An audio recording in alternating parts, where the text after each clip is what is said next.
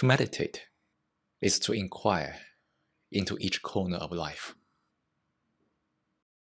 Our life has inherited a lot from tradition, from language, from culture, from the environment. All those things have been passed on to us, but we rarely examine it. For example, for language itself, we rarely pay attention to how to use language properly.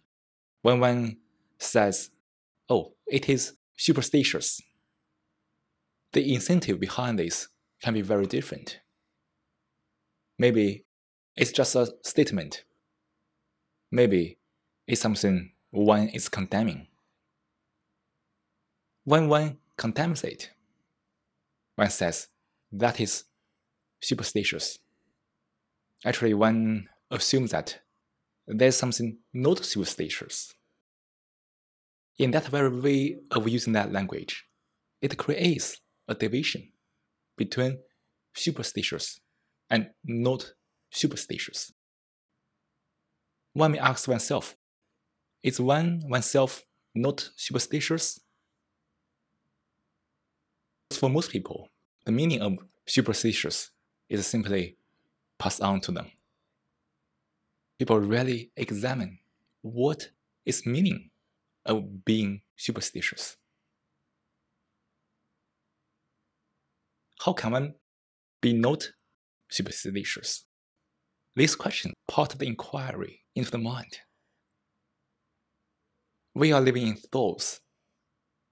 Living in thoughts implies that we have already assumed something. What's the difference between the assumption and the superstition?